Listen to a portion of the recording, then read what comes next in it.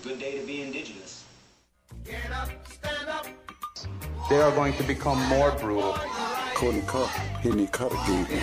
Because all the hippies were trying to be Indians anyway. They're going to become more repressive because it's a matter of dollars and their illusionary concepts of power. Hey, Victor. We must live in balance with the earth.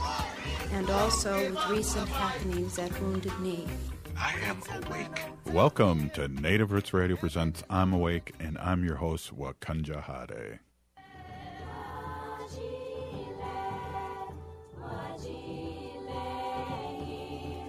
Hey, welcome back to Native Roots Radio presents I'm Awake, and I'm your host, Robert Pilot. This portion of the show is supported by St. Paul Public Schools, giving out signing bonuses. Check them out at spps.org. Hey, right on, Haley. I used to teach high school and back in the day, and then we also have State Senator Mary Kunesh, who was also an educator in school before she retired recently too. Hey, thanks a lot for stopping in. It's our Friday show with State Senator Mary Kunesh. Welcome. Well, Matakayape, hello, my relatives. Good to be here with you on this sweltering hot Friday afternoon. Yeah, definitely. Wow. It's always great to see you and always great to talk to you. Great positive energy.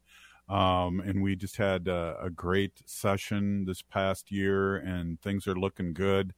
We are worried a little bit about this global warming stuff, and the scientists are saying on the news, that all this heat is definitely has something to do with it. So, we got to really start talking more about that and do something about it. But it's great to have you on. And so you are like on vacation mode, but really not, because you're doing a lot of traveling and all these things. What's going on, State Senator? Well, this was kind of a fun week, because for one day I spent visiting farms across Minnesota, went down to Granite Falls and saw this wonderful, wonderful family farm that had been in the family for 4 generations, and it was a century farm. So the family had it for well over 100 years. Really great couple, Tim and Connie Velde, shared, the history of their farm, and then, really demonstrated what incredibly good stewards they are of the lands that they farm, and using really good practices. One thing I did not know is that soybeans produce twice as much nitrogen as they need. And so when they're growing in the fields, not only are they taking the nitrogen they need to produce soybeans, but they also leave a ton of nitrogen in the ground. And interesting enough, corn needs a lot of nitrogen to grow. So talking about how they flip the different crops in different fields, and then like the precision farming that they have with their machinery and that sort of thing. It was fascinating.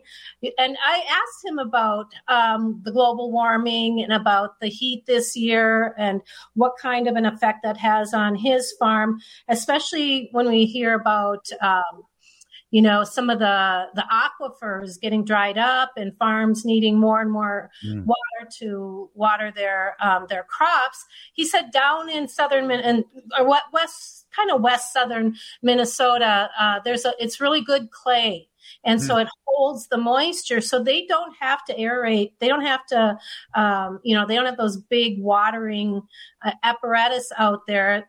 Their soil holds the water really well. Wow. So I learned a heck of a lot from these folks. And unfortunately, yesterday I didn't make it onto a forum for tribal nutrition and agriculture, but one of the people that did attend shared her notes with me, and Ben Jacobs was on the panel. He's Takabi from the Osage Nation, and Sean Sherman was there, the sous chef, to talk about that. Neely Snyder from Dream of Wild Health, Shannon Kessner, who is the tribal liaison for Minnesota Department of Agriculture. And this young woman that sent me this, her name is Kirsten Busher, and she works with Senator Smith's office. And she was there as well. And one of the things that, and I don't know if people know this, but there's been a lot of consternation about the farm bill that the federal government has not passed yet, and it's making farmers really, really nervous.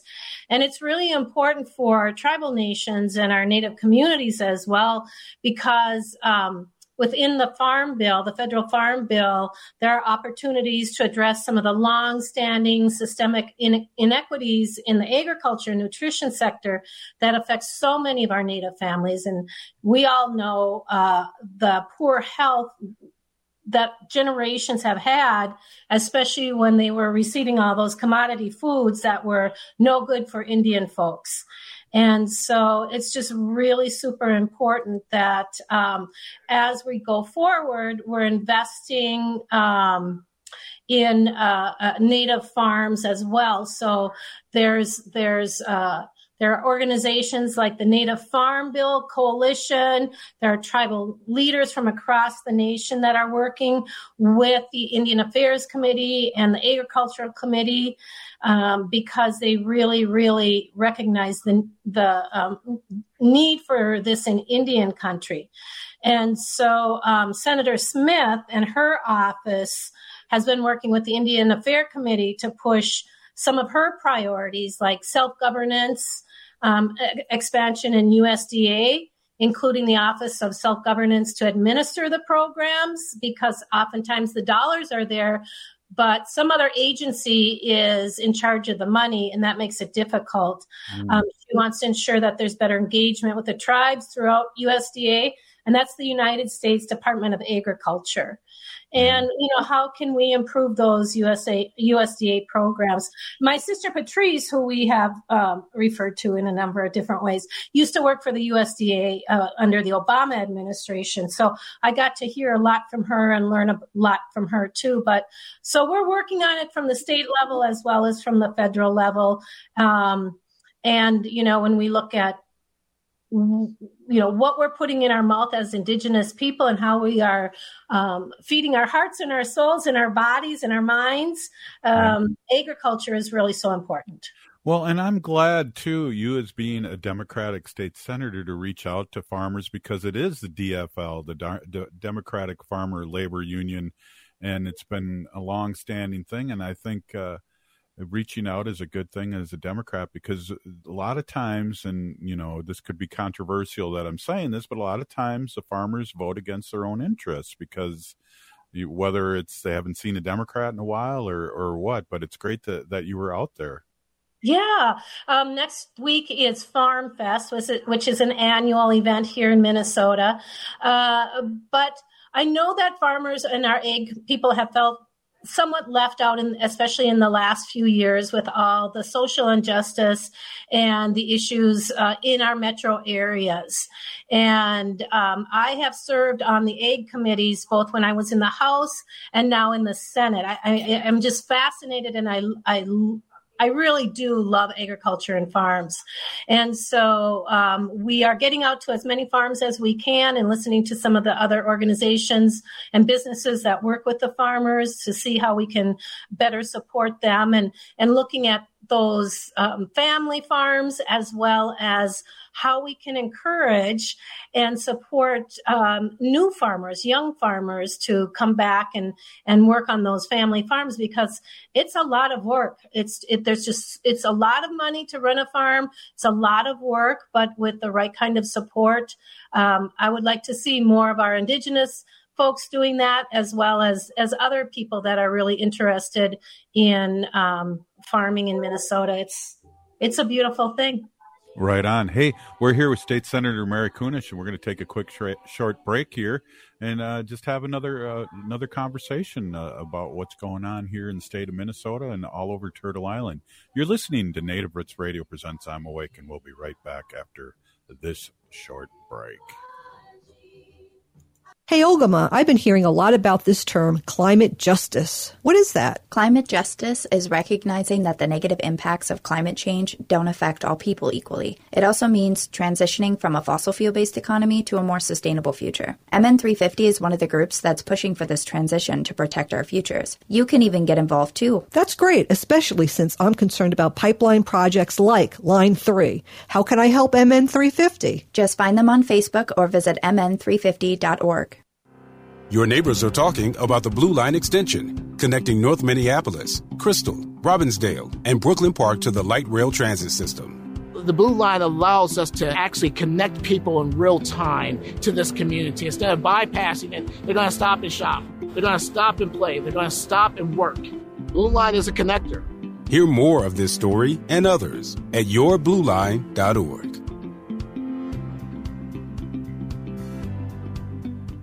Unwanted sexting or photos, inappropriate jokes, even tickling or wrestling can feel like a violation. Catcalling, cornering, or groping, getting them drunk or high for sex, recording sexual acts without permission, hurting someone because of their sexual orientation, ripping a family member, a child, a date, a friend, a stranger, purchasing a human being for sex. You make the choice every single time. Sexual violence is many things. Make a choice. Do not do it. Sponsored by the Minnesota Indian Women's Sexual Assault Coalition. Turn to Auto Technical with your vehicle donation. Even though Auto Technical is a small nonprofit, we have helped more families with transportation than any organization in Minnesota. Since '94, we have reconditioned donated vehicles so they have a higher tax benefit. Call Richard at 612-919-5526, 612-919-5526, or autotech.org. You're listening to Native Roots Radio. This is Spirit from Reservation Dogs. Get up and listen.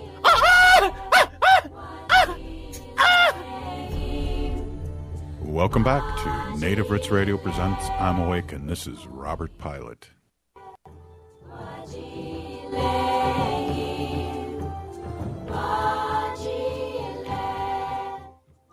Hey, welcome back to Native Roots Radio presents I'm Awake.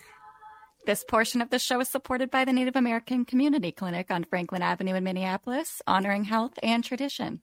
Yes, they do. And hey, I always like to say, at least in one show, that I'm woke. You know, we named this show 6 years ago, Native Roots Radio presents I'm Awake, and we were awake with what was going on in Standing Rock and all over Turtle Island, and that's how this show started. Hey, we're here with State Senator Mary Kunesh, and we're just kind of kibitzing. I don't know if you saw State Senator, but Haley and I did a show live at the Twin Stadium, and it was really fun on Native American Heritage Month this past Tuesday, I believe. Oh, fun. Yeah. I saw lots of good pictures from that. I haven't been to a Twins game yet.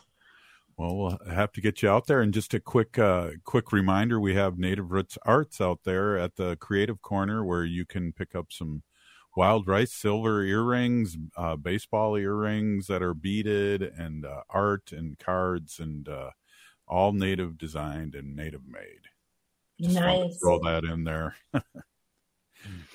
So what else is going on, State Senator? We are winding down here. We know it's hot, but you're still doing. I guess you're doing a lot of work here, even though you're not in session. You're doing a lot of different things and visiting your constituents and all that. You were talking earlier before we went on the air something about Beltrami and what's going on up there.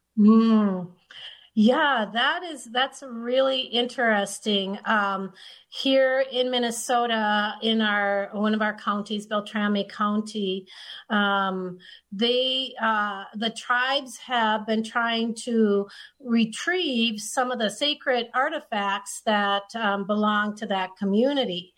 And apparently, the Beltrami County Historical Society is in favor of doing that.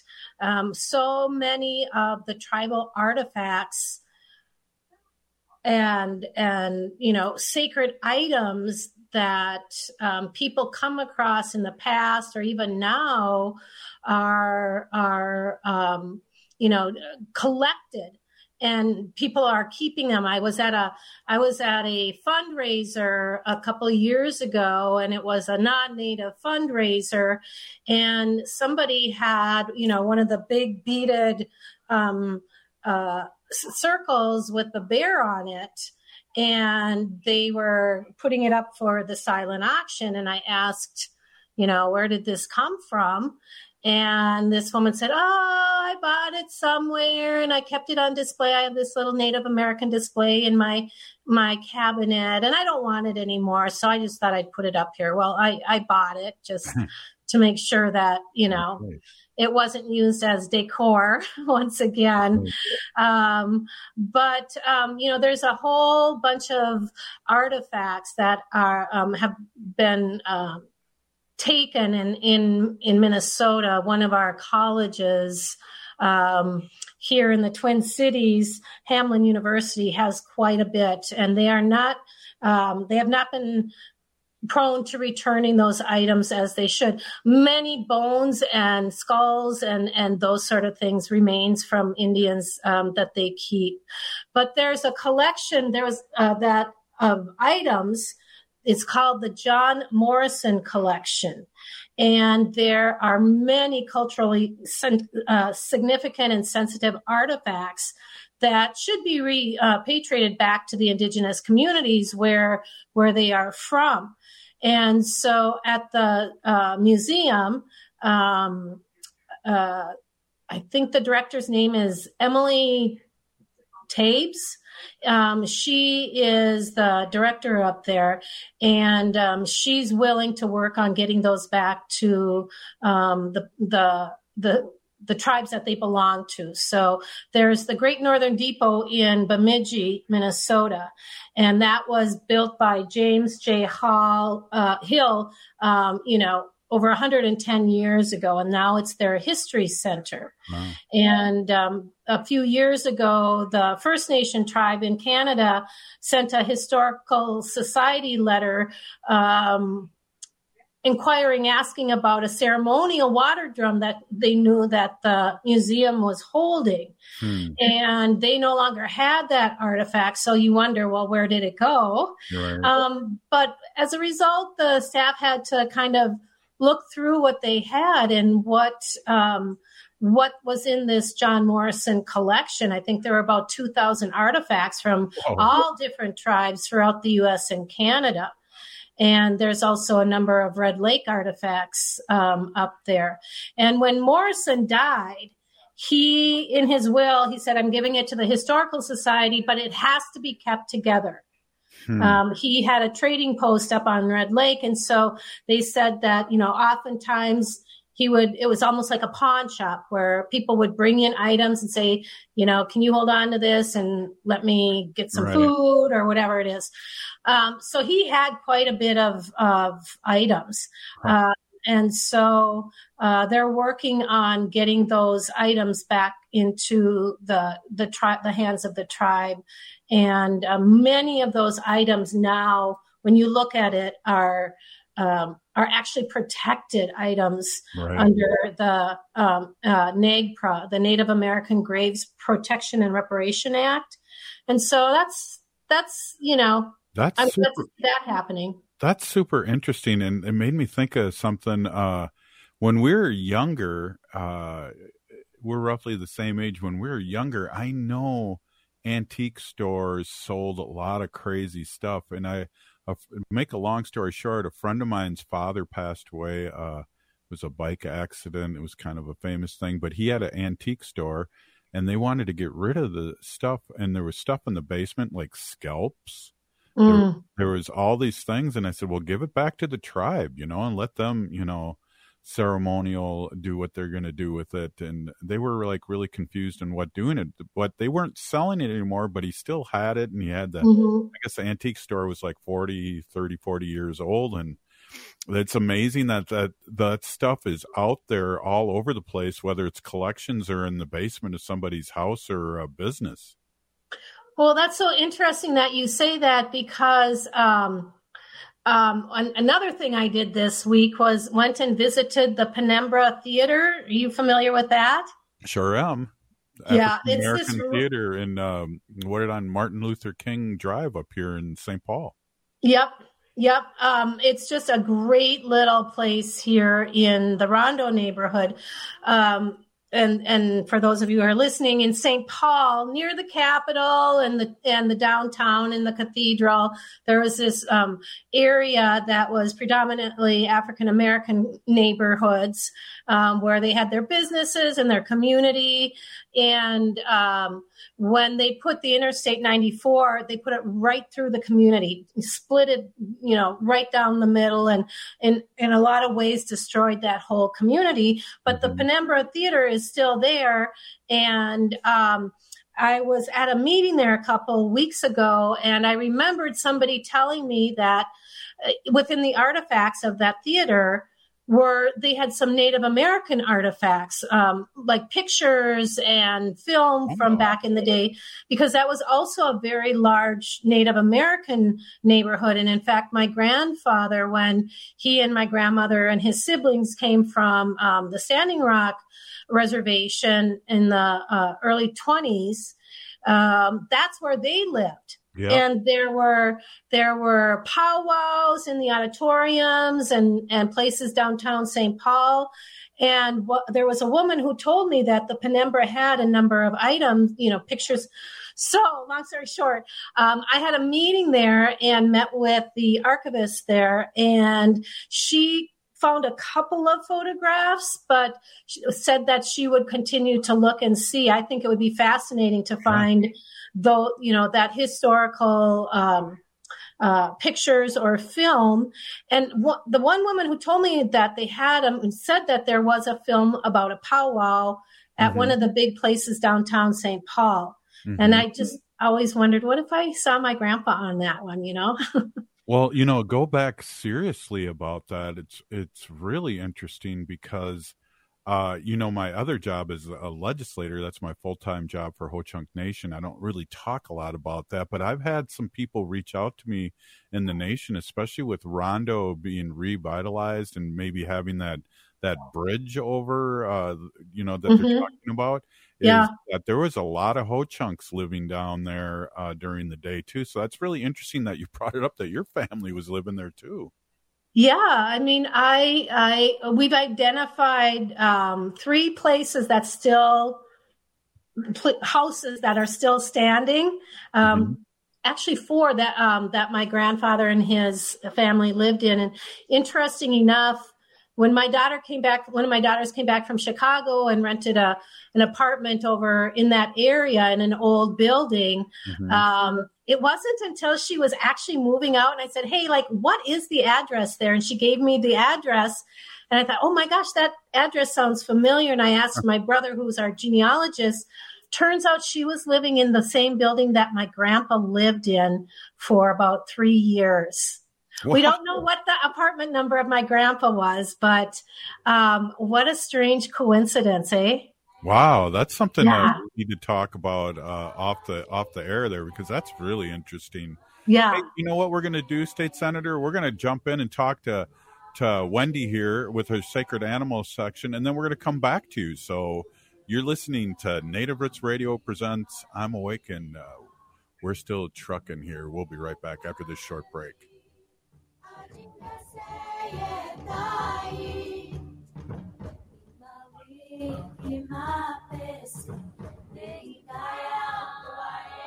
J&S Bean Factory is a native-owned, community-supported, cozy, artsy coffee shop which offers roasted on-site beans, live music, and baked goods. Relax in the beautiful outside patio. City Pages writes, voted top 10 coffee shops. Tucked into a quiet corner of St. Paul's Highland Park neighborhood, this coffee shop roasts beans on-site from the best coffee-growing countries in the world. Located at 1518 Randolph Avenue, St. Paul. The good stuff. Minnesota has the only original wolf population in the continental United States. And 80% of Minnesotans believe the wolf should be protected. Howling for Wolves is asking Minnesotans to respect our true wildlife manager, the wolf. Their survival is critical to our ecosystems, our communities, and even our economy. As highly intelligent animals with strong social bonds, Minnesota wolves deserve to be protected and admired. Learn more at howlingforwolves.org. Let's live and let howl. Minnesotans age 65 plus might qualify for Health Partners Minnesota Senior Health Options. The plan includes personal support, coverage for medical, prescription drugs, and dental, plus over 30 extra benefits. Eligibility information is available at healthpartners.com/oneplan. Health Partners is a health plan that contracts with both Medicare and the Minnesota Medical Assistance Medicaid program to provide benefits of both programs to enrollees. Enrollment in Health Partners depends on contract renewal. Hi, Matt McNeil for Rudy Luther Toyota. You've heard me talk about the Rudy Luther Toyota We Buy program. Now hear from someone who's actually done it, me. Our kids' car, the 2006 Toyota Sienna, served us well for 17 years, but it was finally time to say goodbye. The We Buy program is really simple. I gave them some basic information, we set up an appointment, and after a quick verification, they gave me an estimate and a check, and they made me a generous offer. It was that fast. See for yourself. Try the Rudy Luther Toyota We Buy program at rudyluthertoyota.com. There really is no place like home.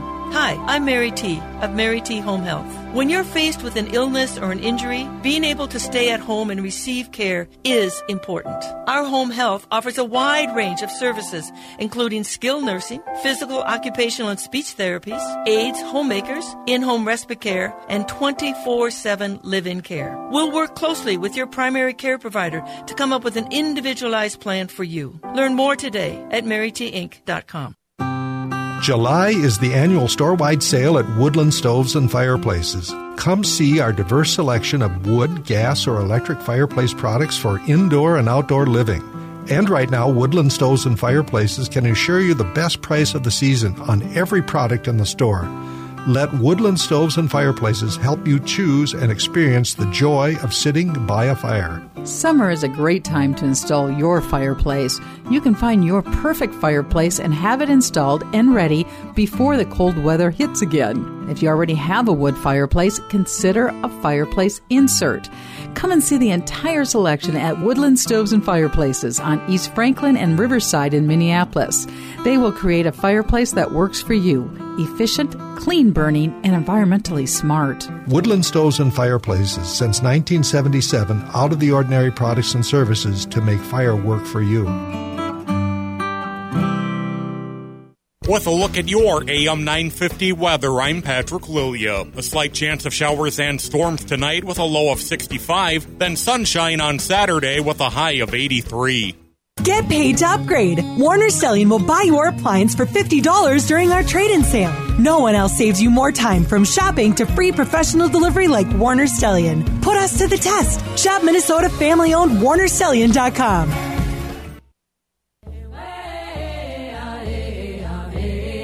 Hi, I'm Jane Fonda, and you're listening to Native Roots Radio. And we're back to Native Roots Radio presents I'm Awake, and this is Robert Pilot.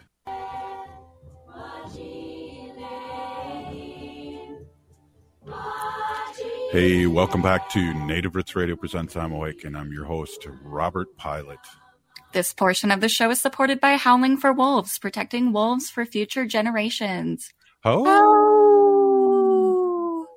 Hey, we're going to get back to State Senator Mary Kunesh here in a moment, but I want Wendy to jump in here when we get a second here. Wendy's animal advocate, and she has been my rock here on the show for the last 6 years, and she brings up our sacred animal portions of the show. So, hey, let's take a quick listen to Wendy's report. Take it away. Thank you, Robert. As always, thank you very much. Hey, everybody. My name is Hana Jihihani. That means cares for them. I was given that name by my Dega Curtis. Curtis goes by Mashke Hanajingo, which means walks on white clouds. I'm a humane policy volunteer leader at the Humane Society of the United States, and I work on animal issues at the local and state level, and it's always my pleasure to do that. Today I want to talk to you about how you can get involved in getting in touch and engaged with your local officials, your city council members, your House representative, and your senators, in order to help animals, or for anything that matter, really. So I'm going to start at the beginning. I've always loved animals.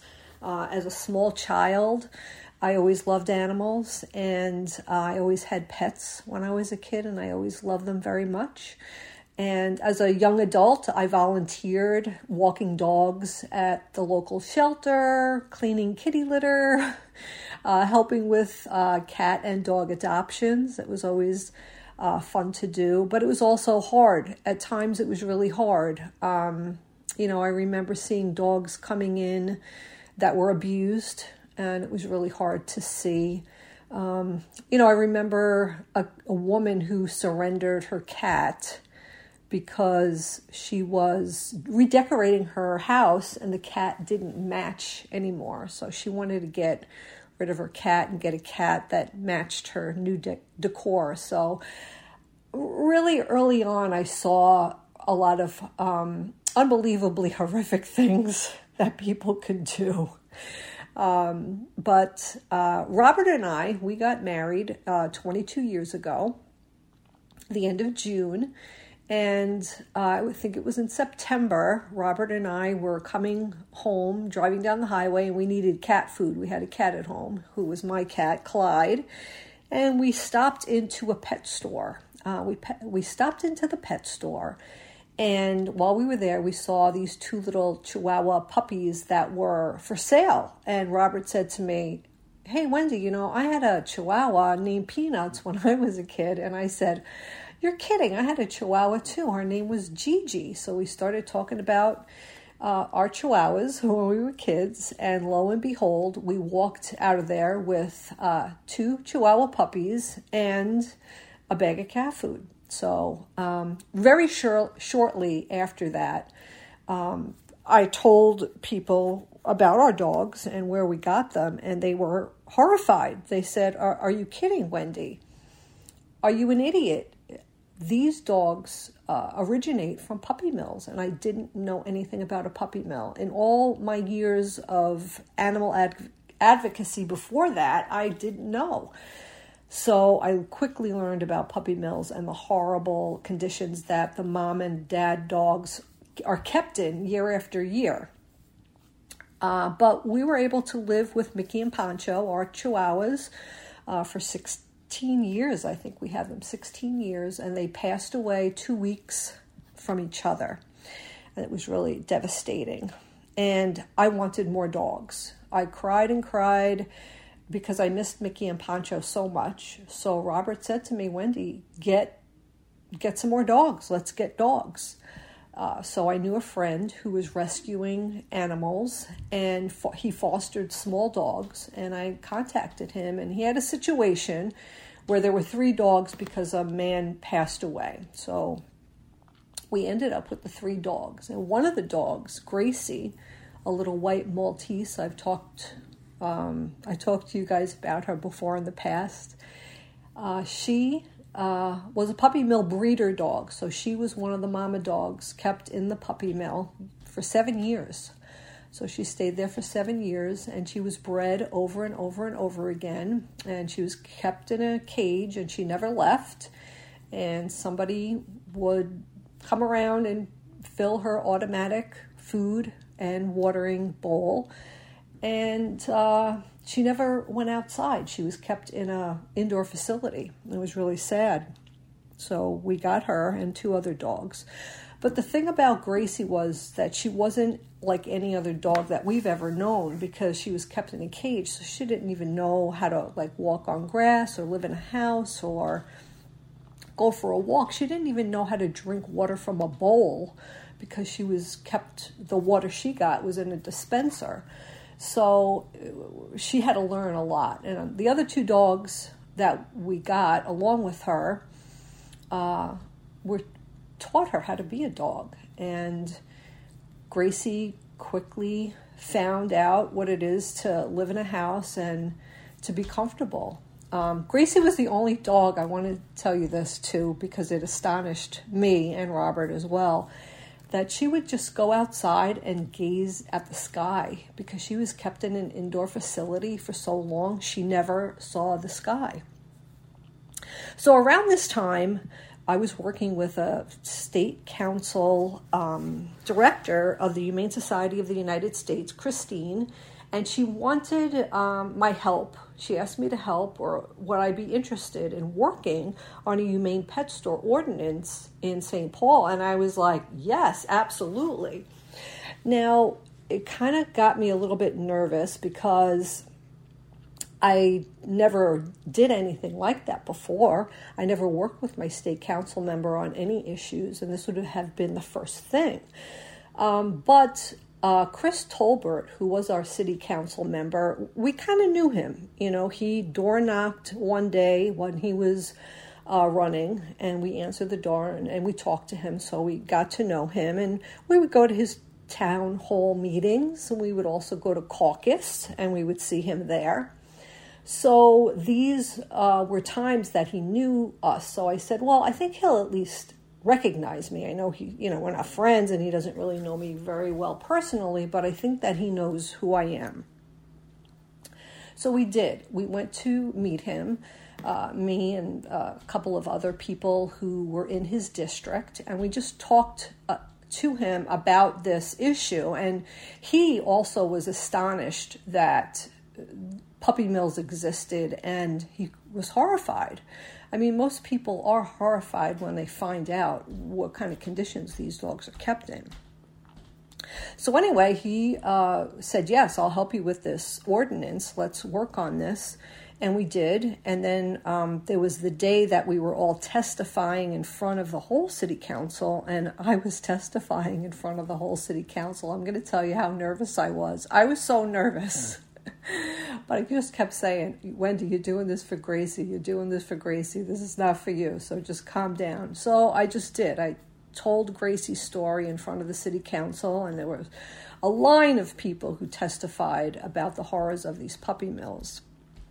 And what happened was that the city council voted unanimously to pass the Humane Pet Store Ordinance in St. Paul. So that we were just thrilled. It was just so thrilling. Now I was on a roll. I was like, okay, where else could we do this? And I just happened to know this city council member who was from Cloquet, Minnesota. She's Native American and knows Robert, and I was Facebook friends with her, and she would always post like animal issue stuff, please adopt, do not shop. I would see a lot of her posts and like them. And I was just like, you know what? I think Sheila Lamb from Cloquet would maybe be interested in presenting this Humane Pet Store Ordinance in Cloquet. So I contacted Sheila, and she was so happy that I contacted her. And I worked with my state director, Christine, again.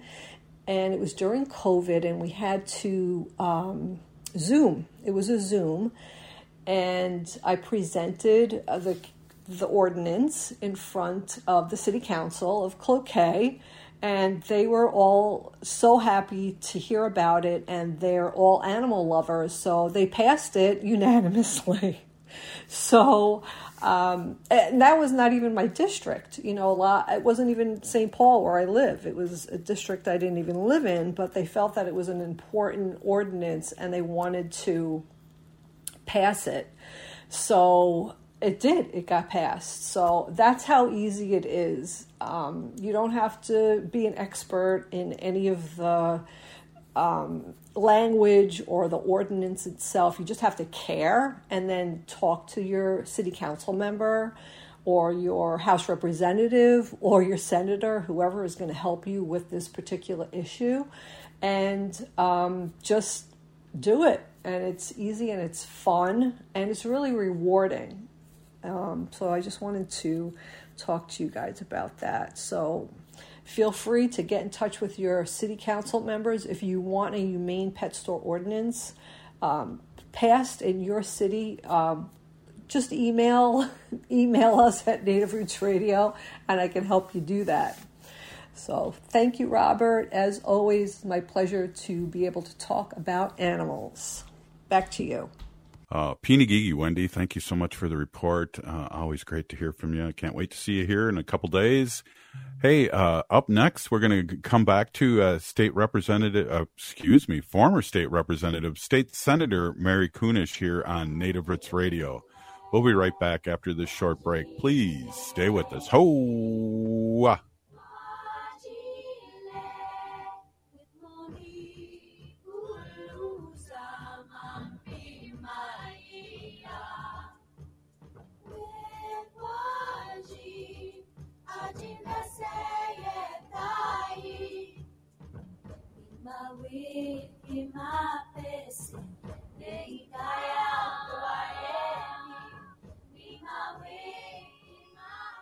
Hey, Olgama, I've been hearing a lot about this term, climate justice. What is that? Climate justice is recognizing that the negative impacts of climate change don't affect all people equally. It also means transitioning from a fossil fuel-based economy to a more sustainable future. MN350 is one of the groups that's pushing for this transition to protect our futures. You can even get involved too. That's great, especially since I'm concerned about pipeline projects like Line 3. How can I help MN350? Just find them on Facebook or visit mn350.org. Hey, this is Robert Pilot. I taught in St. Paul Public Schools for over 25 years, and I want you to join the team and make a difference in our children's future. Right now, St. Paul Public Schools is offering hiring and retention bonuses up to $10,000 for a variety of teaching and classroom support positions for the next school year. Grow in a supportive and fulfilling public school setting. Limited bonuses are available, so don't delay. Apply at spps.org/careers. The Powderhorn Art Fair is returning to Powderhorn Park to celebrate its 32nd anniversary, August 5th and 6th from 10 a.m. to 5 p.m. each day. The fair will feature a vibrant and diverse selection of art from over 150 exhibiting artists from across the country. Whether you're just starting an art collection or a seasoned buyer, they'll have the perfect piece for you. Plus, there's more. Immersive art installations offer fairgoers a chance to explore interactive experiences that transport them into an artist's vision. In addition to all the fantastic art, over a dozen food vendors serving up sweet and savory delights will be ready for you and other hungry fairgoers. A family zone will offer creative activities for kids of all ages and entertainment each day. The fair and activities are free to attendees. Make plans to head to Powderhorn Park on August 5th and 6th. Learn more at powderhornartfair.com.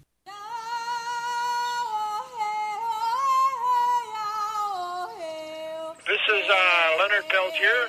I am in Coleman 1 U.S. Penitentiary, and I'm listening to Native Roots Radio. And we're back to Native Roots Radio presents I'm Awake, and this is Robert Pilot.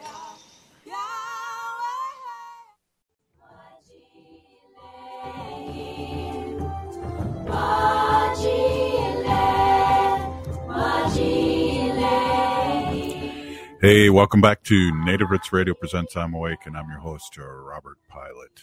This portion of the show is supported by the Minnesota Indian Women's Sexual Assault Coalition. Say, we got State Senator Mary Kunesh on here, and I just want to give a quick shout out to Wendy. What a great segment, Pinagigi Wendy, and I'll be seeing you in a couple days. I'm excited. Hey, State Senator, welcome back after your short little break there, and listening to Wendy. We're going to end up here. I want, and I always remind myself when I hear Wendy's voice is that I always ask the guests what they want to talk about. She always tells me that. So with this last quick segment, this little 9-10 minute segment, what would you like to talk about? Well, I want to ask for some help from our constituents out there in Minnesota. We need some folks to sign up and volunteer to serve on a board as a board and a commission. It is the reward account for information on missing and murdered Indigenous relatives. There's an advisory group. And it's newly established. Representative Koslowski and I passed bills this year to create this reward fund to provide incentive for information leading to the arrest or the conviction on cases that are involving our missing or murdered Indigenous women and girls and Two-Spirit, but also, when our men and our boys go missing too, this would be an opportunity to use that. And I think we have heard time and time again for the last 6 years or so how our Indigenous women and girls and Two-Spirit folks face violence at alarming rates, and it continues. So this past year session, Representative Koslowski and I put together a reward fund to be housed in our missing and murdered Indigenous relatives office within that whole. What we need now is to have people to serve on that, so that when it's being allocated, those dollars, are going out in a good way, and that we have people that will sit on that board and decide, what are the guidelines? What are the payment look like?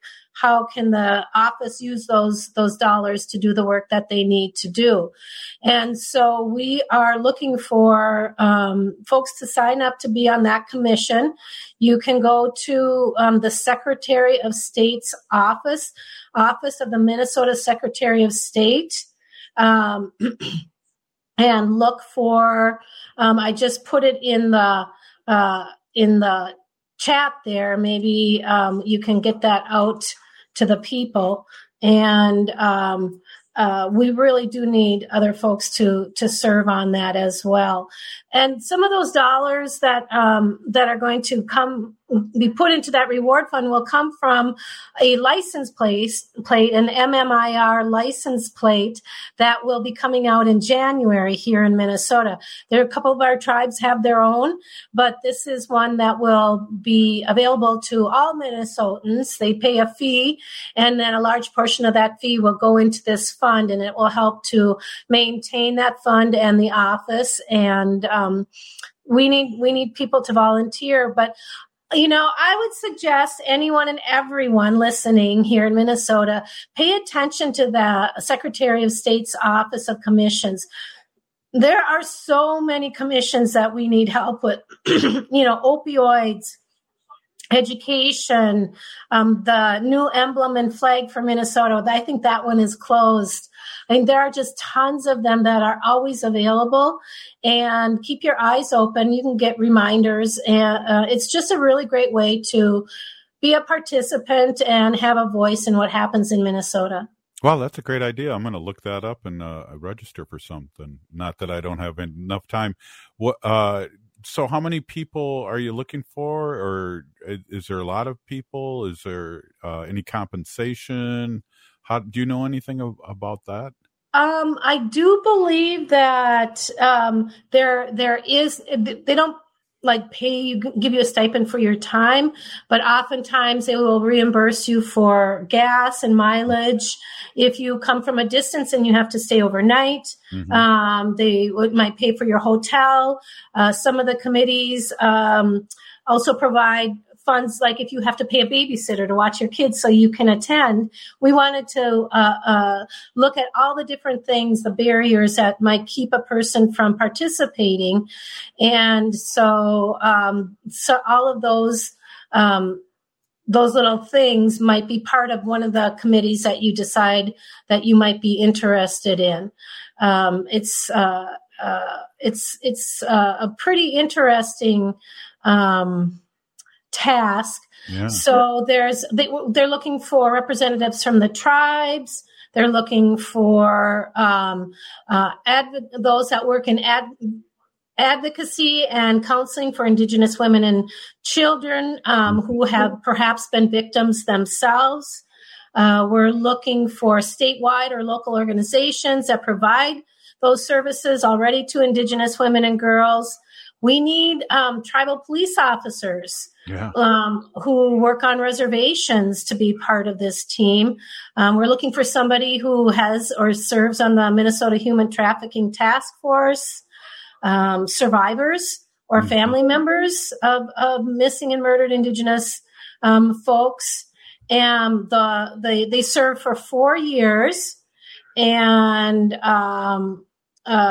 there's a lot of opportunity here for these folks on this committee. So they'll determine the eligibility and criteria and procedures for granting the rewards. Just work with the Office of Missing and Murdered Indigenous Relatives and the Executive Director, Juliet Rudy. She is building just the most incredible team in that office. It's amazing. She's got 3 fabulous staff members. And I think, were we talking about data and the necessity for data sharing? That's something that we have to work on, because I don't think that office is getting the access to the data that they need to really do their job, because they're not an official, law enforcement agency. And so we really have to be careful, of course, how and what data is being shared and who's using that for what reason. But there's just, that office is really quite incredible. And of course, we were the first and maybe the only one in the nation. So folks are watching to see how this works and how they can do it in their own state. Yeah, they definitely are. And I know by talking to people, and there's a couple of legislators from Ho-Chunk that are on the task force in Wisconsin, and they're trying to make things happen there. It's an uphill battle, a lot of times with the Republicans, and but yeah, great work. I mean, great work on this, and great work on everything that's been happening. We are the jewel of the United States with the trifecta. I think we've gotten so much great bills passed, and it's all because you guys have the tenacity and kept on running and not been discouraged. I know you're always positive, but sometimes we've talked in the years past when there was more Republicans in the Senate, and I just thought, gosh, this has got to be draining, and really, and now you've been able to really do all these bills. Yeah, and now we have to sort of look and see, what do we need to continue working on? How do we adjust the bills that we did that maybe need tweaking? So there's still plenty of work to do, and I know that we're all up to the task. Right on. Hey, we're with State Senator Mary Kunesh. Peeny Gigi, thank you. Thank you, Wendy, for your segment, your Sacred Animal segment. Thank you, Haley, as always, for producing the show. If you're listening to the show, you're part of the resistance from Chief Plentycoops. The ground on which we stand on is sacred ground. It is the blood of our ancestors. We need to resist, divest, join a group, run for office. We're still here. We are the 7th generation. Free Leonard Peltier. Now.